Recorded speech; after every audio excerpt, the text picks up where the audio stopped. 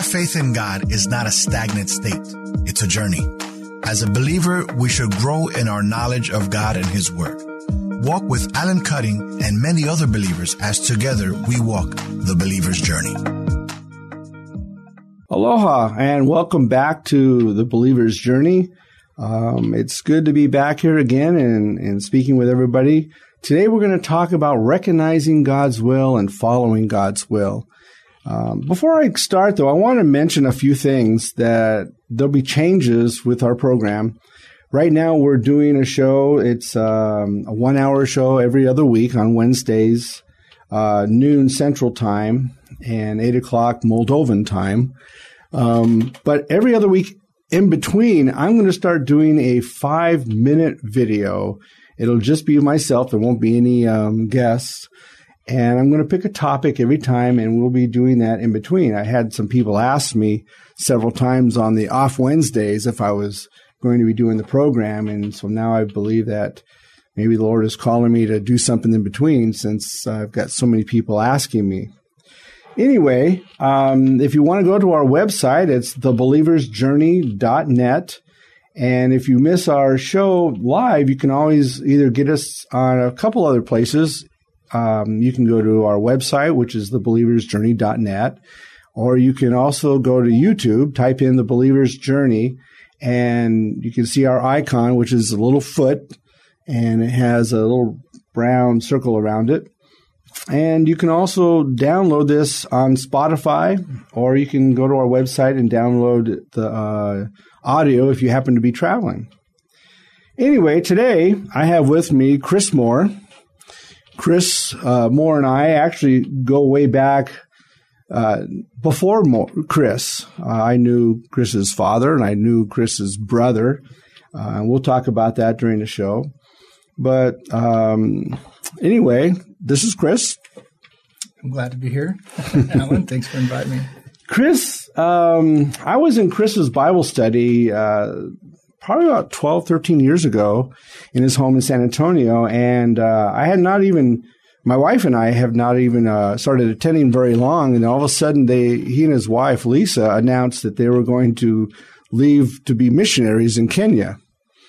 And it's really hard for me to find a Bible study. So this was kind of hard, but it was pretty a neat ride. We follow Chris a lot. He's been in Kenya, he and his wife, and they started a ministry called Real for Jesus. Real for Christ. Real for Christ. I'm sorry. Same Real guy. for Christ. Yeah. And I believe he started, in 2007? Yep. Mm-hmm. And tell us about your ministry. Well, I'll take you to the very beginning. Actually, I'll go to the very beginning. You know, I'm where I am today because of my father, and that's our connection point.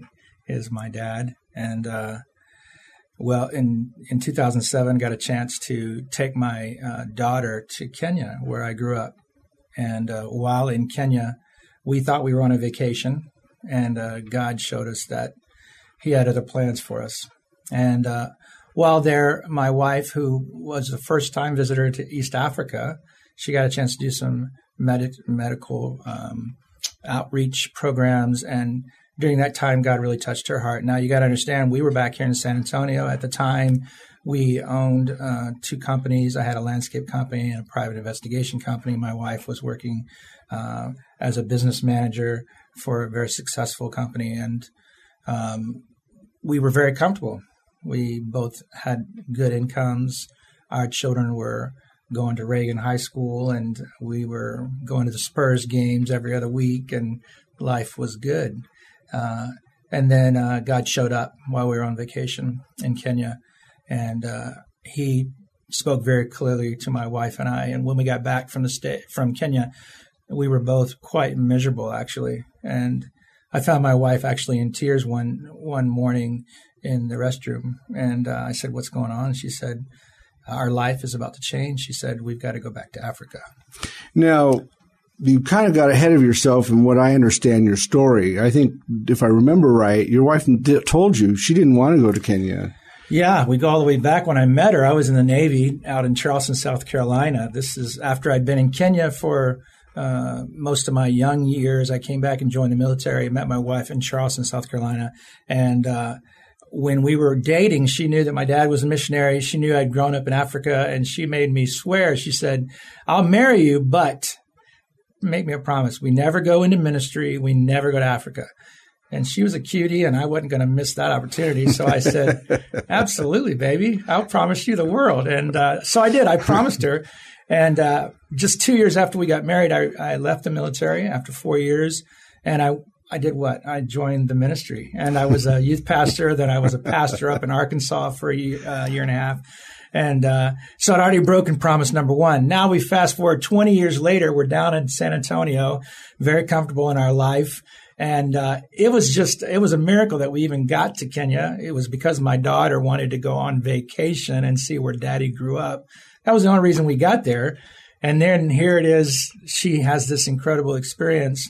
And we get back, and it wasn't me who broke the promise. It was her. She was like, I think we're going to make a change here. She's like, I can see that we probably need to go to Africa. And I guess I'm not sure if you were all ready for that or not, even on your own personal self. I don't know that I was either. I've always had a passion for Kenya. I grew up there. I learned to speak Swahili. I felt very comfortable with the culture, with the people there. But I had left Kenya, and I had left okay with that. My father was in ministry there for years, and then went on to Hawaii to be a minister, and for 14 years in Hawaii. And so I had kind of gone on with my life, and then now I was owning 2 companies and making good money. And I really thought that was kind of the next 15, 20-year plan for Lisa and I. We were already making investments, and we had already planned for our son to go off to A&M, and then here comes this moment. And I would say that it was a bigger moment for my wife, but then we both felt like God had really showed up on several different occasions while in Kenya. And then when my wife said things were about to change, then we both got quite serious about it. And it was later that night, we stayed up all night, and this word real, R-E-A-L, kept coming up. I wish I still had that piece of paper, but we just started scratching. I'm talking 2, 3 o'clock in the morning. We started scratching on a yellow notepad the word real. What are we going to do with real? Because God kept putting real in my mind. And then we came up with this Reaching East African Lives for Christ. So we called our organization Real for Christ. In Kenya, we go by R4C Kenya because we work in a lot of primarily Muslim environments where we don't splatter Christ on the side of our trucks or on our shirts, but we put R4C with the emblem of Africa behind us. So it was God that gave us that real, and we kind of went with that name. Yeah, in fact, I think this morning I put on our Facebook page a picture of you with a kind of a maroon-looking shirt with R4C on it. Yeah, right on it. Okay. So trying to advertise for noon show. Yeah. Well, talking about recognizing and following God's will, because you grew up in a minister's home, I mean, both as a missionary's kid and a pastor's kid, you kind of had a double whammy there. Mm-hmm. I think in life, in stuff, when we grow up, at least I have always been taught the way to make things in life is to push for the gold bell or star or whatever, which is usually get a great job, make a lot of money, and you're successful. Mm-hmm. What's really cool, living in Hawaii, I went to Hawaii in 1994, I think it was. I was hired on by a principal where your dad was the pastor of the church, Lanakila Baptist Church, and there was an elementary school and a high school, and I was hired on to be the Bible teacher at the junior high and high school level. And that's where I met your dad. Of course, that's where I met your brother, too. Mm-hmm. I think he was in 11th grade, maybe. I don't know. But I was his Bible teacher and his history teacher. Mm-hmm. And he was a character. In fact, he's still a character. Yeah, he's a true African-American. You know, I have a lot of black friends here in America, and they always say that they're African American. I said, well, my brother's a true African American. He was an American born in Africa. I said, there you go. yeah, Tony Joe. We used to call him Tony Joe. Then we went to TJ. Then he went to Anthony for a while. Now he's back to Tony. So. Well, and it's interesting how, I mean, like on your brother's situation is so much different than mine or yours. In a sense, your brother actually has become a very successful businessman here in San Antonio. Yeah, yes. Very, very successful. Yes. And I remember when we were going to sell a house, and I had run into him at church. I didn't know he was here, and he had come from, I guess, the Marshall Islands. He left Hawaii to the Marshall Islands, and I don't know where he went in between. And then he told me your dad was living in Waco. And so anyway, what was really cool is that he was starting some landscaping situation, and we had him put the grass in our yard. Mm-hmm. So it was really cool. But for myself, I always dreamed of when I became a Christian, I was 16 years old. Okay. And during that year, I lived halfway through. I started living with and spending a lot of time with my pastor. He was a new pastor. I stopped living at home. I was going to high school and not living at home. But he was my mentor. He was like my surrogate father. I didn't have a dad around since I was like 9 years old. And I felt the Lord called me to ministry at that age. Mm-hmm. Well, when I was 14 and 15 and 16 years old, I was really very active in sports. Okay. I mean, I was the best pitcher on our baseball team. I was a great football player. I broke records in running long jump in cross country. I was supposed to go to, what do you call those things? Junior Olympics, but I broke my ankle. Really? So a lot of these things happened to me. I cut my arm up so badly that I couldn't really use it anymore in sports. So it patterned myself to look at other areas, and then I felt God's call to the ministry. Well, back then, when you go to college, the only thing available back in the early 70s that you know of is to be a pastor. Mm-hmm. So I went to college to learn to be a pastor. Of course, I'm a youth pastor while I'm going to school for 6 years.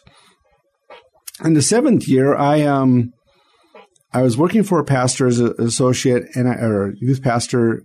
And it was all about, here are the van keys, go wash the van. Here's the mop, go clean the bathroom. It was all out of chores. Mm-hmm. And I felt like with this particular pastor, I had no real ministry. I was just a gopher. Okay. So I literally quit my job. So I'm at home.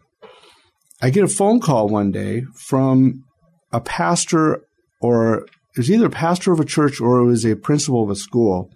And knew who I was. I don't know how he knew he was. I still don't know how he knew who I was. And he says, I understand you are out of a job. And I says, well, yes, I am. He says, well, you have a school here. We could use a Bible teacher. First thing I said, I'm not a teacher. He says, well, you're youth pastor, right? He says, well, yes, but we need a teacher to teach our classes. But I've never took a class on how to teach. I would not have a clue. Doing a Bible study in my mind was one thing where you sit down and you talk and you pray and you discuss, and sitting in front of a class is a whole different story. Well, it ended up, I went ahead and took the job. Okay. And it was a ninth grade, and I forgot what the other classes were. I started to teach, and it was almost like second nature. And I didn't get it then, but I didn't realize that God gave me the gift of teaching. Mm-hmm. But for some reason, it was easy. And I left there and went to another school, and it was just as easy. And it finally dawned on me that I was probably a better teacher than I would be a preacher. Mm-hmm. Listening to people like your dad, you're not your dad's an amazing orator. Right. I mean, just totally amazing.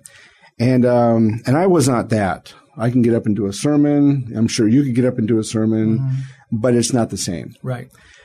And I understood this later on, and God patterned my life in areas in ministry where when I was a kid and thought, oh, the big thing is to go and make a lot of money. Now, in the ministry, you don't make a lot of money. Mm-hmm. At least I didn't. Mm-hmm. I'm sure you probably don't either. No. And it's just not not where it's at, but it's where God takes us. Mm-hmm. So when talking about recognizing or following God's will, mm-hmm. and you have my story now, mm-hmm. and you have your story, and I'm sure you've seen a lot of other stories, how do you look at the idea of how to know God's will, recognize His will, follow His will? Do you have any suggestions of how this works? Well, the older I get, I realize I have less knowledge and I have less answers. I used to think I knew it all, and now at almost age 53, I realize I probably only know about half what I said I knew. I think that a lot of people want to make this thing, they call it God's calling on our life. They're expecting the clouds to part and a hand to reach down, or for them to get slain in the spirit, or for them to have this wow moment, or where they hear an audible voice from God. When a lot of times I've learned in my life that He just uses pieces of our life to bring us to the place where we are today. For example, my wife and I didn't move to Kenya until 2009. I started going back and forth to Kenya in 2007 when I was 40 years old. Mm-hmm. And for 40 years, I'd gone to high school, went to the military, and then I was in ministry for about 6 years where I did youth and music, and then I pastored a church in Arkansas for almost 2 years. And then I got out of the ministry full time, and I went into sales and marketing. And I was in sales and marketing. I started on the phones. I was the guy that calls you about rodeo tickets and the guy that you hang up on. I was the guy that did not take no for an answer. So I started dialing phones for $3 an hour. $3 an hour is what I was making.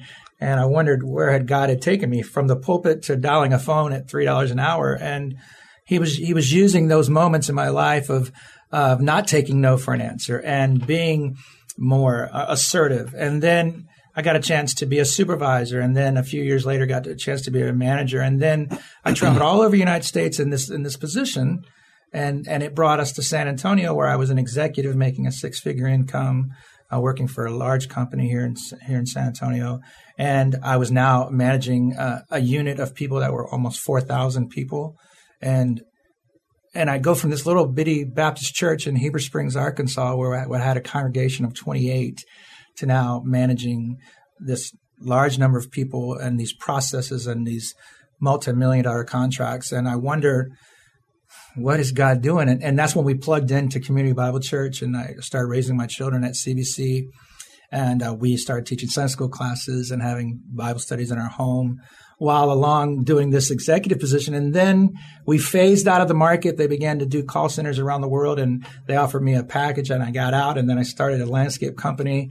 I went from wearing a suit and a Mont Blanc pen one day to passing out on people's front lawns out in the sun. It was the funniest thing. I remember one lady coming out on her driveway, and I literally had thrown up on her driveway. And she's like, "Sir, are you okay?" I said, "Yeah, I just left a nice cush office position, and I'm out here trying to push a lawnmower." And again, my wife and I were kind of thinking, what is God doing with us? And then we became quite successful with our landscape company. During that time, I called Tony to come from the Marshall Islands and join me in that endeavor. And then I started our private investigation company, and that was crazy.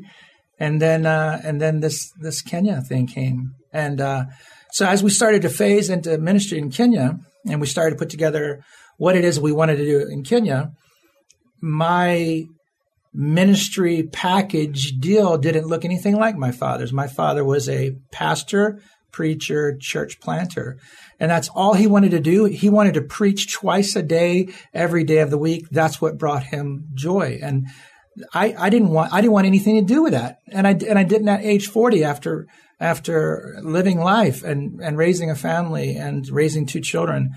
But I knew that God wanted to use us in Kenya in a different way. And so we started Real for Christ, and with the concept that we were going to go into places that had no electricity, no water, no medical source or education source. And we would identify these places, and then we would go in and work with the Kenyan government to help them get all those necessary things just to sustain life.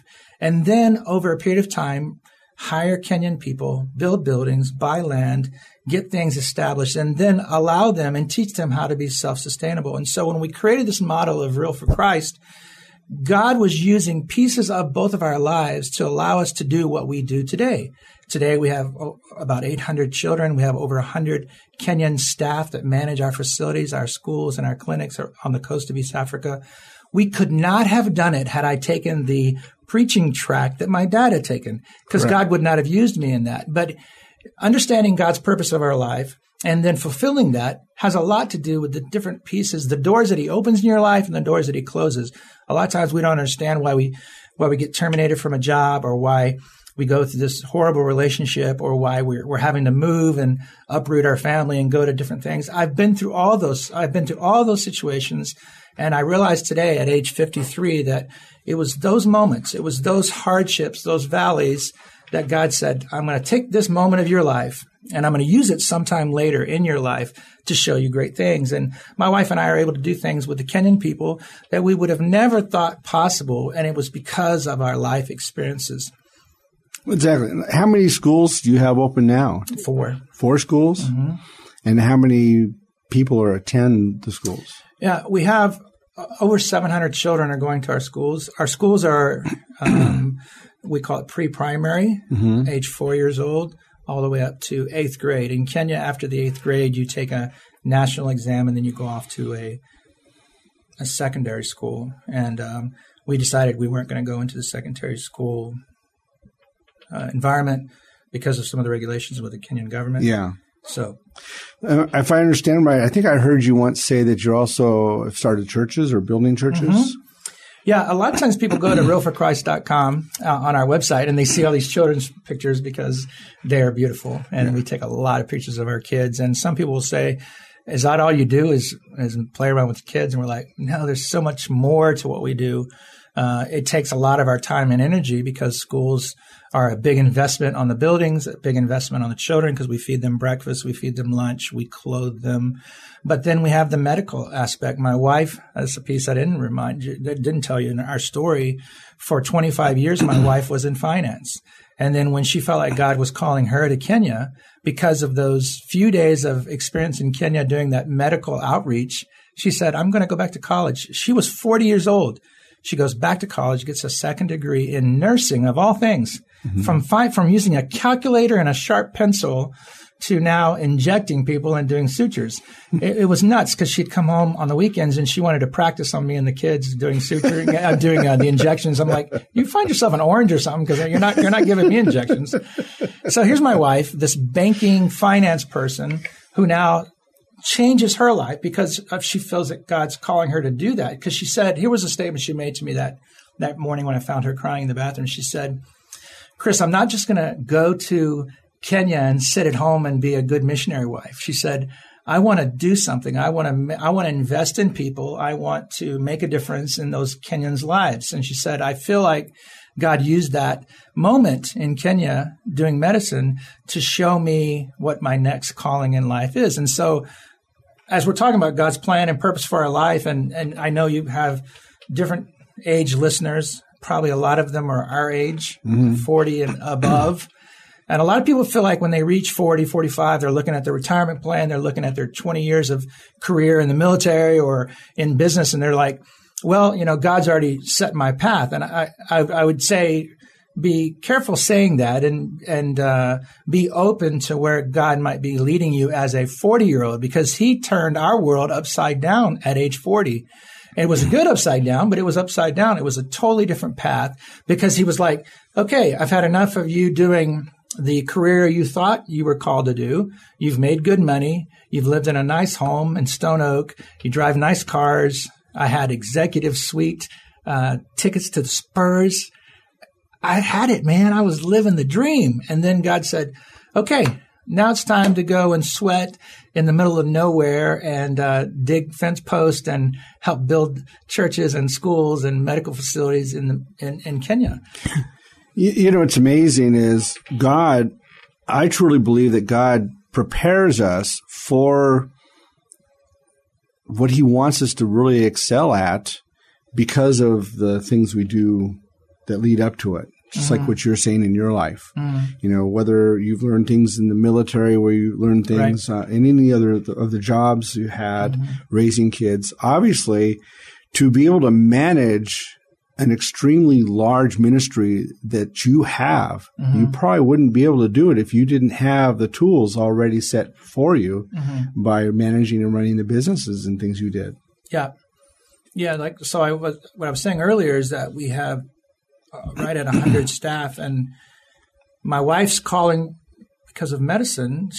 We now started medical clinics. When we got to Kenya, we just started we call it backpack medicine. We just loaded up the back of our pickup truck and drove out where the roads end, where people had never seen a doctor, some of them had never seen white people.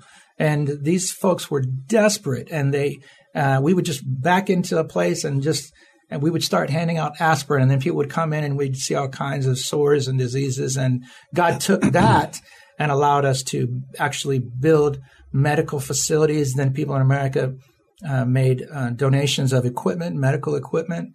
And now today we have beautiful clinics where we have labs, we have pharmacies, we have labor and delivery nurses, we have clinical officers running large facilities. We're resetting bones, we're delivering babies, we're doing suturing, we're doing stuff in the middle of nowhere where people have no hope unless we take it out there to them. So we have people managing that. And then the most important thing that we do, I believe, is church plants. In the midst of all this, at the center, at the nucleus of everything we do in Kenya is a church. And a church can start with a building. It can start with a tarp under a mango tree. But we believe that the ecclesia, the called out ones, they are the church. And today, I'm happy to announce that we have 14 churches along the coast of Kenya. We have a 2020 goal of having 20 churches by the end of 2020. That's enough 20s in that sense. But so our prayer is that in the next 8 months, we'll raise the funds to actually build six more facilities and have those 20 churches. We have young men who are coming every 3 months to our Bible college that we just started last year on our main campus. And in fact, in April next month, we will have, I think I just got a report that 25 young men who've many of them didn't even finish school, but have a desire to lead people to Christ. They're coming to our Bible college. We're going to have people sitting beside with them, helping translate, helping them read, helping them write so that they can take simple Bible courses so that they can take the gospel to their people. So we're doing churches, we're doing schools, we're doing clinics, we're taking care of children. We're seeing thousands of people come to Christ through Jesus Film Ministries at night, through our church services on Sunday morning, through our evangelistic outreaches on the weekends. And 70 to 80% of the children who come to our school, they're Muslim. These are Muslim children. Their parents will never allow me to go into their home with a Bible, but they'll let their children go home and say a prayer over their meal. They'll let their children come home and recite John 3:16. They'll let their children come into their home and sing Christian songs. And we're able to sprinkle Jesus all over these unreached people group. They're called the Digo and the Duruma people along the coast of Kenya.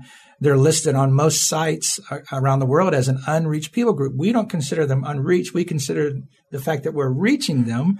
They believe they're born Muslim, and so they won't let us take God or Christianity to them like the average person in America would. But through their children and through medicine, we're able to reach them for Christ. I'll tell you a quick story. This was just a couple years ago. I was in my office and I heard a man who was being loud, and I could hear his Swahili. He was speaking. He was talking about being upset with our school. And so I went out. I said, "Sir, did something happen? Did one of our teachers say something to you?" Or he said, "No, I'm just withdrawing my 3 children from your school today." And I said, "What?" Because I knew his 3 children. And I said, "Surely there's something that we've done." He said, "Here's the problem." He said, I cannot handle this any longer. And he was like really furious and frustrated. And I was thinking he was going to come out with this powerful something that we had done. And he said, "I cannot stop my children wanting to pray in Jesus' name over the evening meal." And he said, "My wife and I are sick of it." And he said, "We're done." And so as the 3 children left our campus and walked down the hill, I watched them go. And there were tears in my eyes because I didn't want to see these 3 kids go. But I got to tell you, down in my heart, I was like, okay, if there's a reason to go, that's the reason to go, because that's exactly what we're able to reach these homes through these children. And another story, I got a lot of stories. Most missionaries do. About reaching Muslim people. My wife in the medical clinic deals with Muslim women and men all day long. And she had gotten a report of a boy who had an infection in his back, and it could have been cancer, or it could have been something we don't know exactly. But by the time he reached one of our clinics, it was quite serious. And a Muslim father was carrying this little boy in his arms into the clinic, and he asked if Lisa could help him. And they tried. He had a hole in his back, and a local witch doctor had tried to help the family, and he had put different kind of animal fur and other leaves and bark and stuff in this wound. And by the time this child had come into my wife's clinic, there was already infection that had set in. In fact, they could see the bones in the child's body. It had gone that deep. So they tried to treat the child. Unfortunately, it's a sad story that the child ended up dying. It was a little boy. And we had found out that it was the firstborn of this Muslim family. He had 2 wives, but this was the first boy. And a first boy is very important in an African culture, but mostly also in a Muslim culture. And the family was distraught. But we were invited to the funeral, which, again, is very unusual for a Christian to be invited to the funeral. I wasn't allowed to speak. I wasn't asked to say a word. We were asked to be in the background, and my wife wasn't even allowed to stand with me. The men were in a separate area. The women were across the field in another area. The women aren't even allowed to bury their children. It's the man's job. So we went through this whole funeral experience, and it was impacting on our life. Well, the next week, this Muslim man came in, and he then told us that he was actually an imam, a leader in the mosque down the road. And he said that it was his son that had passed. And he said to my wife, he said, I want to thank you for trying to save my son's life. He said, I don't blame you that my son died. He said, but I do thank you. And he said, could you pray? Would you mind praying for me and pray to your Jesus? And they believe that Jesus is Isa, a prophet. Mm-hmm. They don't believe he's the son of God because Allah never had a son, and they won't. That's the biggest hurdle for Muslims to come to recognize Jesus as the Son of God. But anyway, at that moment, my wife said, this medicine thing that I'm doing, sometimes it has these very impactful moments where we lose someone, but then along comes a sparkle of hope that there are these people who need Christ desperately, that recognize the fact that we're there for much more than medicine. We're there for much more than education. We're there for much more than all of these things. And again, the life experiences that we had brought us to that moment. Well, it's interesting because in Christianity, one thing that we have that all these other religions and followings and belief systems don't have is hope. Mm-hmm. We have that hope, and it's very, very different. Mm-hmm. I do believe. Well, let me say this: if you go to my website on thebelieversjourney.net, and you go to where it says guests, you can click on there and you can read not only about Chris, what I put on his website, he and his wife, but you can also, there's a link there that goes directly to their website. It'll say Real for Christ. You can click on the link and it'll go to their website. And there is an abundant amount of information and more pictures than Carter has pills. Mm-hmm. It's a pretty cool website. And so if you get a chance, I really recommend you go to his website because it's a really neat website. And the work that they're doing in Kenya is just really amazing. Speaking about churches, a month and a half ago, I had two missionaries here from Moldova. Okay. And they were talking about one of the things they're doing is trying to develop and start home churches. They have a different situation in Moldova where they have a harder time because of the Orthodox Church, but they're really in pursuing the idea of growing and building churches. And a lot of our, you're right, a lot of our people who are listeners are probably 40 or more. However, in Moldova, you probably have a lot of 20s and 30-year-olds. And a lot of them are missionaries. Okay. So I don't even know how many people listen to or watch our program from Moldova, but it's quite significant. Oh, wow. That's awesome. I went to Moldova. Yes, I know. And did I go with you? No. No? That was in 2007, I think. 2007, 2008. Because you asked me if I knew Eugene. I went. Yeah, I met Eugene. I went with Sharon Johnson. Yes, yeah. the blind. Yeah, the deaf. Yeah, the sign ministry. Yeah. Yeah. Sharon Johnson's another amazing person. Yes, she is. She's incredible. She's so funny. She used to go to Moldova all the time to the deaf camp. And now she knows that we go every year. So half the time she'll see us and she'll give us money to give to the deaf camp when we get there. Mm-hmm. But there's a lot of ministry going on. One of the things I was going to say about what we talked about with the Moldovans is that the church is alive, and church, like you said, ecclesia, it's the people who are the church. Mm-hmm. And I fear sometimes, a lot of times, the people here in the United States don't get that. I think they see the people in the United States as their church or their denomination as the church. And they may give money to their church for missions, or may send missionaries money. Right.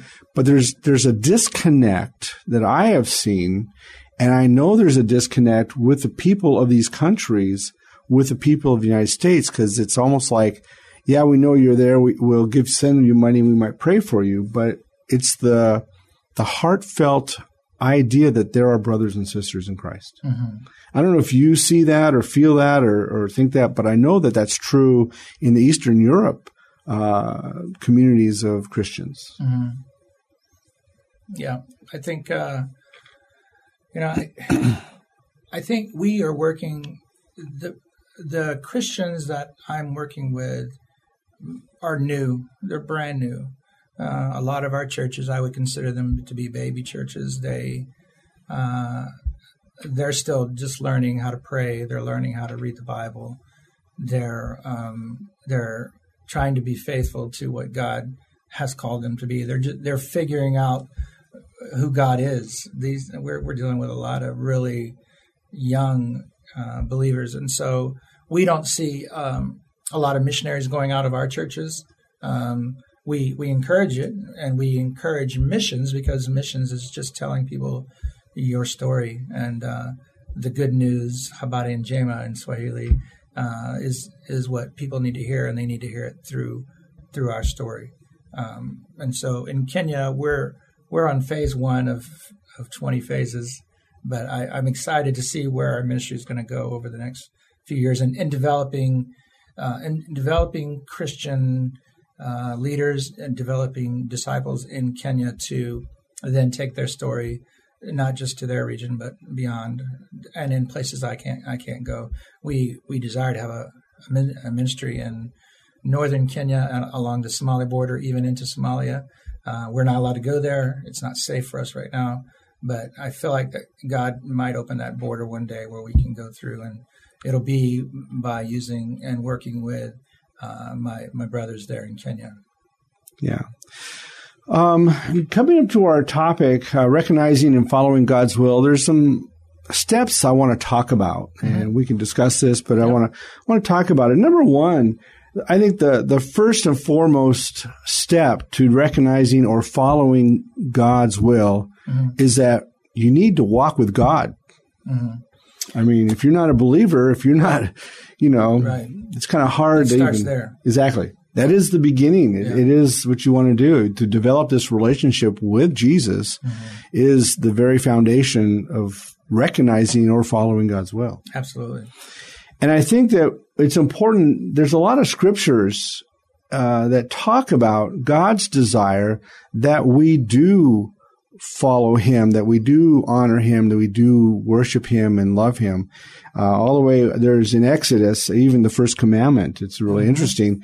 And I don't take the first commandment as most of us have heard it. I start from the beginning when it says, God spoke these words saying, I am the Lord God who brought you out of the land of Egypt, okay, out of the house of slavery. So he qualifies himself first. Right. And he shows how he's done the delivery. And then he says to us, thou shalt have no other gods before me. Right. So he's actually bringing us to the idea that we need to have him in our lives. We need to focus on him. And actually, and I talk about things that are gods in our lives. You know, a lot of people say, oh, it's money, it's this or that. And actually, to define that, and you could add on to this, but I define idolatry or having gods before God, anything in your life that becomes or is more important to you than who God is to you. Right. And we deal with that too. In America,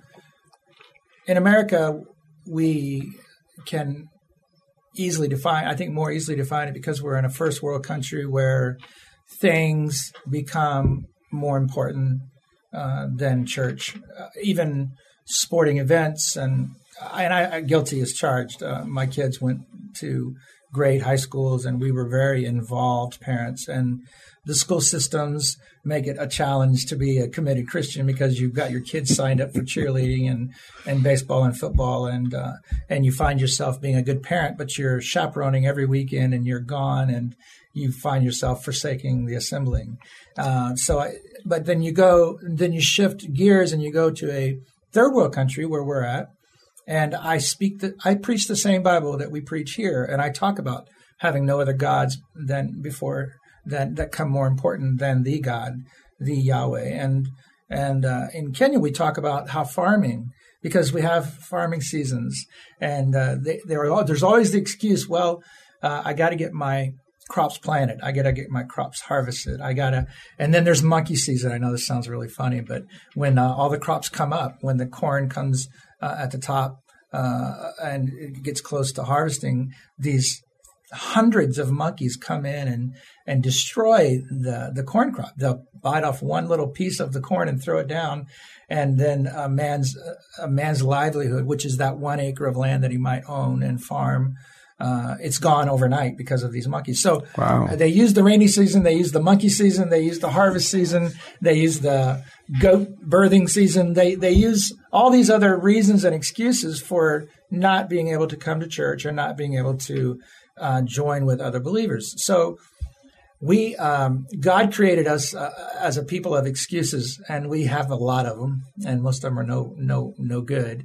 But I believe that we have to make the main thing the main thing. I said this to a group of men a couple weeks ago, and I think you were at that meeting. And I said, until we as men or until we as people make him our complete purpose of our life, he will not show us his plan for our life. So the problem with so many Christians today, they're still babes in Christ, and they want, like my son who's 30 years old, he wants to be the boss. And he says that to me all the time. He's like, Dad, I can't wait to be the boss like you were. And I said, your time will come. I said, good bosses have 20 years of being at the bottom, working their way up. That makes a really good boss because he understands the needs of his people and the needs of his company. And it's the same thing with our Christian walk. So many times we want God to bless us. We want God to give us this and that and the other. However, we haven't put any of the time in. We haven't spent any time with him in prayer. We haven't spent any time with the word. And we haven't made him the main purpose in our life. And I believe that God's waiting for that. And he wants to know that we will make him the main purpose. And I believe that when we do, that he's going to bring those moments back from our life, and then he's going to reveal a greater plan for us. And then you'll understand it when you are willing to put in the work to have a true relationship with him. Yeah. The second item I have here is that we need to follow the biblical teachings of Jesus. Yeah. It's interesting. I know people who own their own businesses, people who are Christians, and They wonder why God doesn't bless their business more than he does, and they wonder why certain blessings aren't coming. And yet, then I'll say to them, well, first off, just because you claim to be a Christian, you go to church and you read your Bible, but if you're not really following his teachings, then what makes you think God is going to bless you as you're not even honoring him? Mm-hmm. I think that's really important we understand that. Following the teachings of Jesus or following the teachings of God biblically is not just a New Testament thing. It's throughout the entire Bible. And I think that's so important to understand that. I have written down here something I wrote. Many people seem to want to know what God's plan is for their lives, but they overlook the fact that most of his will is already described and revealed in Scripture. Mm-hmm. God is clearly about many aspects of his will. If we don't obey the things of God, which he has shown us in his word, why do we think he would reveal anything further regarding his plan of our lives? Yeah. Obedience is really an important first step. It's true. I agree. Good. Okay.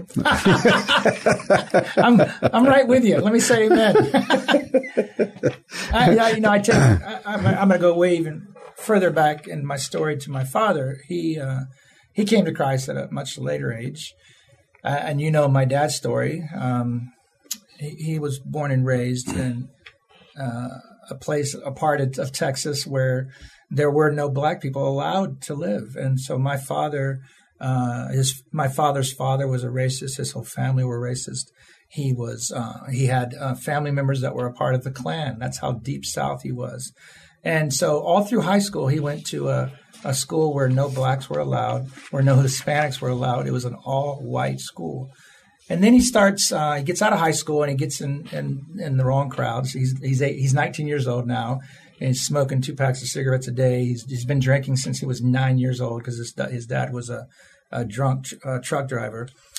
He meets a girl from Beaumont, Texas, a little Baptist girl, and she was cute. And he did like I did. He promised the world if she would date him.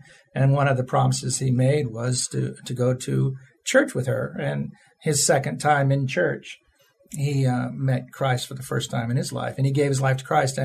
And immediately he threw down the cigarettes, he quit the running around, he quit the drinking, and he committed his life to Christ. And then he became very, very real. And you talk about we need to not only be saved, but then we need to follow his commandments, and then we need to be 100% committed. He asked his pastor at the time of this little Baptist church, now that I'm saved, now what do I do? And he said, well, you probably need to go to Bible college. So he dropped everything he was doing, and he went off to Bible college. And then his second year in Bible college, he had a man come in and give a lecture about missions. And then he felt like God was calling him to be a missionary. And then he knew that God was calling him to be a missionary in Africa. Now, he called his mom and dad. Again, you remember where he's from. Mm-hmm. And his dad was a drunk truck driver. And he calls his mom and dad. And I wish I'd been a fly on the wall that day. And my dad announces to his Catholic mother over the phone. And he said, hey, Mom, I feel like God's called me to be a missionary. And he took a pause there, and she was very quick to say, well, that's sweet, honey. And then he said, I believe God's calling me to be a missionary in Africa. And I wish I'd been there again, because from that moment, and that was in 1972, roughly. From that moment, his family they made this statement: if you take religion, if you take the Bible, if you take love, if you move over to those black people, we will never speak to you again. And they were true to their commitment. From that moment on, they kind of cut him off. We didn't go and visit the family anymore. My dad said, if that's the way they're going to be, then let them be that way. So when my father got saved, he got really saved, and he got committed to doing what God called him to do. And here he is 3 years later, 4 years later, God does another about-face in his life and sends him somewhere where there is no way. And I believe one day my dad and I are going to co-author a book about his life and my life, how you can go from your family's in the Klan and you hate anyone who's not white to spending your whole life, and then your son spending his life in Africa to 99% black people. And we believe that God can do amazing things when you fully commit your life to Him. Yeah. Yeah. And did he go to Hawaii from? Yeah, I left Kenya, went to Hawaii for 14 years. Yeah. Yeah. Mm-hmm. So, okay. Yeah. Wild. It is. It's wild. Well, let me go on to my next point. Okay. This is where I think a lot of people have probably one of the hardest times. And I have down here, we need to surrender our lives completely to God. Mm. And I think that many of us human type people, we think we're committed when we go to church for an hour, or we might be committed because we say grace at night, or we're committed because we open the scripture a couple times a week, and this is not what God asks. He wants us, to be fully committed within our lives, totally to Him, surrendering our will, yielding ourselves to Him. Like most of us husbands do, yielding our lives to our wives because we know they're the bosses. Mm-hmm. Now, my wife is sitting right over here. I haven't. Yeah. You're now treading very cautiously. Yeah. So, and all joking aside, I really believe though that if we really want to seek God's will, we really need to be surrendered to Him. I agree. It's just bottom line. There's a comment here. I said, if Jesus is willing to die for us, shouldn't we be willing to live for Him? Mm-hmm. And that really, I think, gives us the bottom line. I like the fact that knowing that Jesus gave His life for me and it ended up the way it did tells me I need to give of my life for Him, and whatever direction He sends me, at 40, 45, 50, 65, when I was 40, early 40s, I thought I was done. Yeah. I had just left the church. I was associate pastor, and I had called my pastor Lon, and I mentioned to him, it's just like, I don't know, I'm getting too old. You think about people giving ages of times when, like youth pastors, their age is over at 28 or whatever it might be. And he says, no, you've got a lot of life ahead of you and God can still use you. Well, next thing you know, a couple of years later, I was hired at a university to be a Bible teacher at university. Mm-hmm. Oh, wow. I kind of started off another. And I went to Community Bible and I started actually, I didn't start this group. I was invited to attend a singles Bible study. It must have been about 30 people or so there. And I don't know how it happened, but all of a sudden I took over. And that started the class that I still teach today, which has been 20 years now. There must have been, and I only have about 10 or 15 or 25 people in the class at a particular time. Mm-hmm. Sometimes there's been 30 or 35 or more. There must have been about 1,000 people have gone through this class at one point or another. And I get frustrated sometimes because there's 10 people here, but then I have to think about the long-term range here. Actually, it's been a lot more than 10 people for the entire 20 years. There's been a whole lot more. Mm-hmm. So God is using me in a different way, but God still uses me. I believe that as people who are called to ministry, it never ends. I agree. It never ends. I like what Billy Graham said, I will preach until the very day I have no more breath left. And I was taught this by my pastor, Lon, who said, if God called you to the ministry, He's called you to the ministry for all of your life. And I like that. I believe that. It's just sometimes you get, I don't know if it's frustrated or you get lost in this world and maybe we lose focus. I think I lost focus at the point where I'm thinking I'm too old. And I just had to have my pastor slap me around and say, nope, get focused. Right. Of course, he was in Oregon. I was here. It didn't really slap me. Right. The next topic here I have, or line item, is to seek godly instruction. One of the things that we don't do, a lot of people don't do, is they don't have mentors. They don't have the people to help and guide them. I'm a firm believer that churches need to have people who are discipling people. Yep. I knew that when I was a teenager and I lived with a pastor, that my pastor had friends who were pastors who were his mentors. Mm-hmm. And I knew when I went into the ministry, pastors I worked for had other pastors from other denominations who were their mentors. And I learned that young, to where that I know that I have people who I look up to who are spiritually more mature than I am, that I go to, that I talk to. Hey, I need help. I have questions. I feel tempted, or whatever it might be, that we have this. I believe the church lacks this. I think everybody in the church needs to have somebody in their life that they go to so they can mature. Mm-hmm. What's your thought? Well, I'm not going to disagree with you, but I am going to disagree with you a little bit. I want to say that I'm not so sure that the church is lacking. I think that we as a people are unwilling to be vulnerable enough to share or to ask. And I think that's a part of Satan's plan, is to have us all feel like we're on an island where we don't feel safe or don't feel secure enough or are not bold enough to perhaps share. And if you'll remember, back in, I guess it was 2002, 2003, we started Quest for Men at CBC. And we, after just a few years, we had over 200 men coming on Monday nights. And we'd have, some time of worship, and then we'd give a 10 to 15 minute message, if you were. And then for the next hour and a half, we'd sit around a table of 8 or 10 guys talking stuff. And then the table leader was required that week to call everybody and see how they're doing. But that started a movement, not just at CBC, but across San Antonio, I believe, of men just kind of dropping, down the walls and being real to each other. So it wasn't necessary that Community Bible or all these other churches around San Antonio and around the world don't have the tools or the people standing by.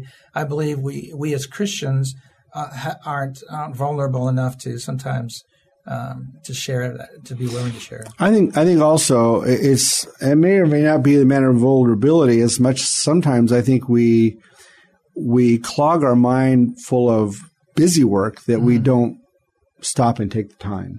Mm-hmm. I know a lot of missionaries and a lot of pastors who are busy with ministry and they let their families go. Or sure. They're busy with ministry and they're not out. I think most everybody would be guilty of that at some point in their life. Yeah. I know when I was chasing my career in the States, I dragged my family with me, and I sacrificed my family on the altar of my career. I think at times I've done that even in ministry, full-time ministry. I believe we're all in ministry. I wanted to go back to that point you were making. Mm-hmm. You said we're called to ministry. A lot of people hear that word and they're afraid. They're like, well, that's for pastors and people who go to Bible college, or people who – I think we're all – if you're saved, then I believe you are in ministry. And ministry looks different on everybody. But we're all in ministry. And I think we're all guilty of sometimes sacrificing those closest to us to fulfill what we feel is our calling in life. Yeah.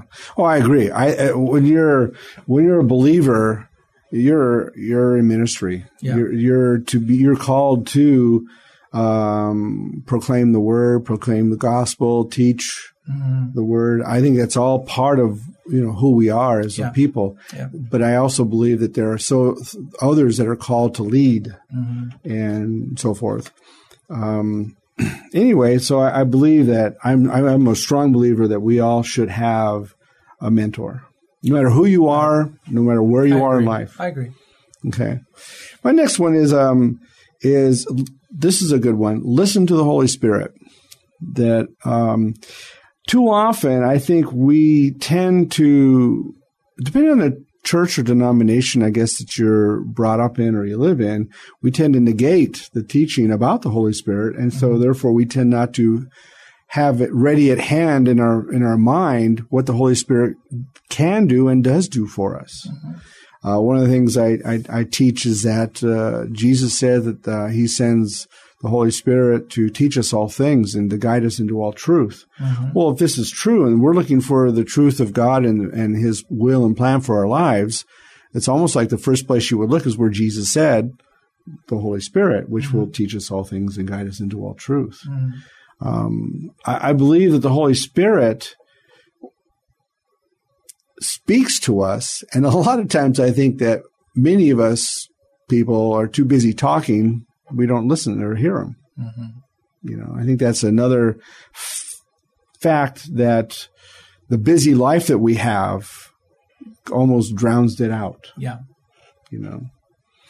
When I'm in Moldova, I see some missionaries there that are so busy they don't take that time, and some others that purposely take the time.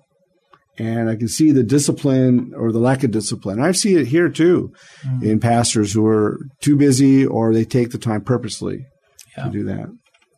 So, and finally, I want to say, we're getting closer to the end here. We need to listen to our own heart, and we need to look at our surroundings and our circumstances. As we were talking about in the beginning, God has brought you through an entire life of things that formed and developed your ministry today. Yeah. And if it wasn't for what you did in the Navy, or what you did in those jobs, what you did marrying Lisa, all those things was God's preparation for your life of what you're doing today. Yeah. We need to see that. We need to come to a point where we're saying, well, how could God do anything for me? I'm just a salesman over here and there. But if we stop and listen to the Holy Spirit and look at our surroundings and see how we can take our life that God has trained us in already, right, and the gifts of the Spirit He has given us, it's almost like a natural walk into the door that God opens for us. Right. And I believe that's truly, totally open with you. I mean, I think God absolutely opened and closed doors. And what's really cool is listening to your story, especially with Lisa. It probably never would have happened if it wasn't for her. Yeah. The best things in my life have happened because of her. Yeah. I think we all need to attribute that to our wives. Yeah, almost. We've been married for 32 years. Best 32 years of my life. Yeah. Well, it's been a joy having you. It's been a joy knowing you. And I've told you before, especially my wife, Susan, she follows you guys. Yeah. So she's a Facebooker. She is. My kids give me a hard time because I'm on Facebook more than they are. It's been a good ministry. So God is blessing you, and I pray that God continues. And like I told you guys before, go to my website, click on the link, go to Real for Christ, and look at their ministry and support their ministry if God leads you to do that. I think it's a really a good ministry. I agree. So, thanks for having me today. Oh, thank you for coming. Yeah. Anyway, that's our program for today. I'm glad that you've come, and God bless you. And we'll talk to you next week on our 5-minute video. Don't forget, I'm going to do 5-minute videos in between. Aloha. Alan Cutting and the Believer's Journey radio program seeks to teach the Word of God in a clear and practical manner. For more information, please visit the podcast page at am630theword.com.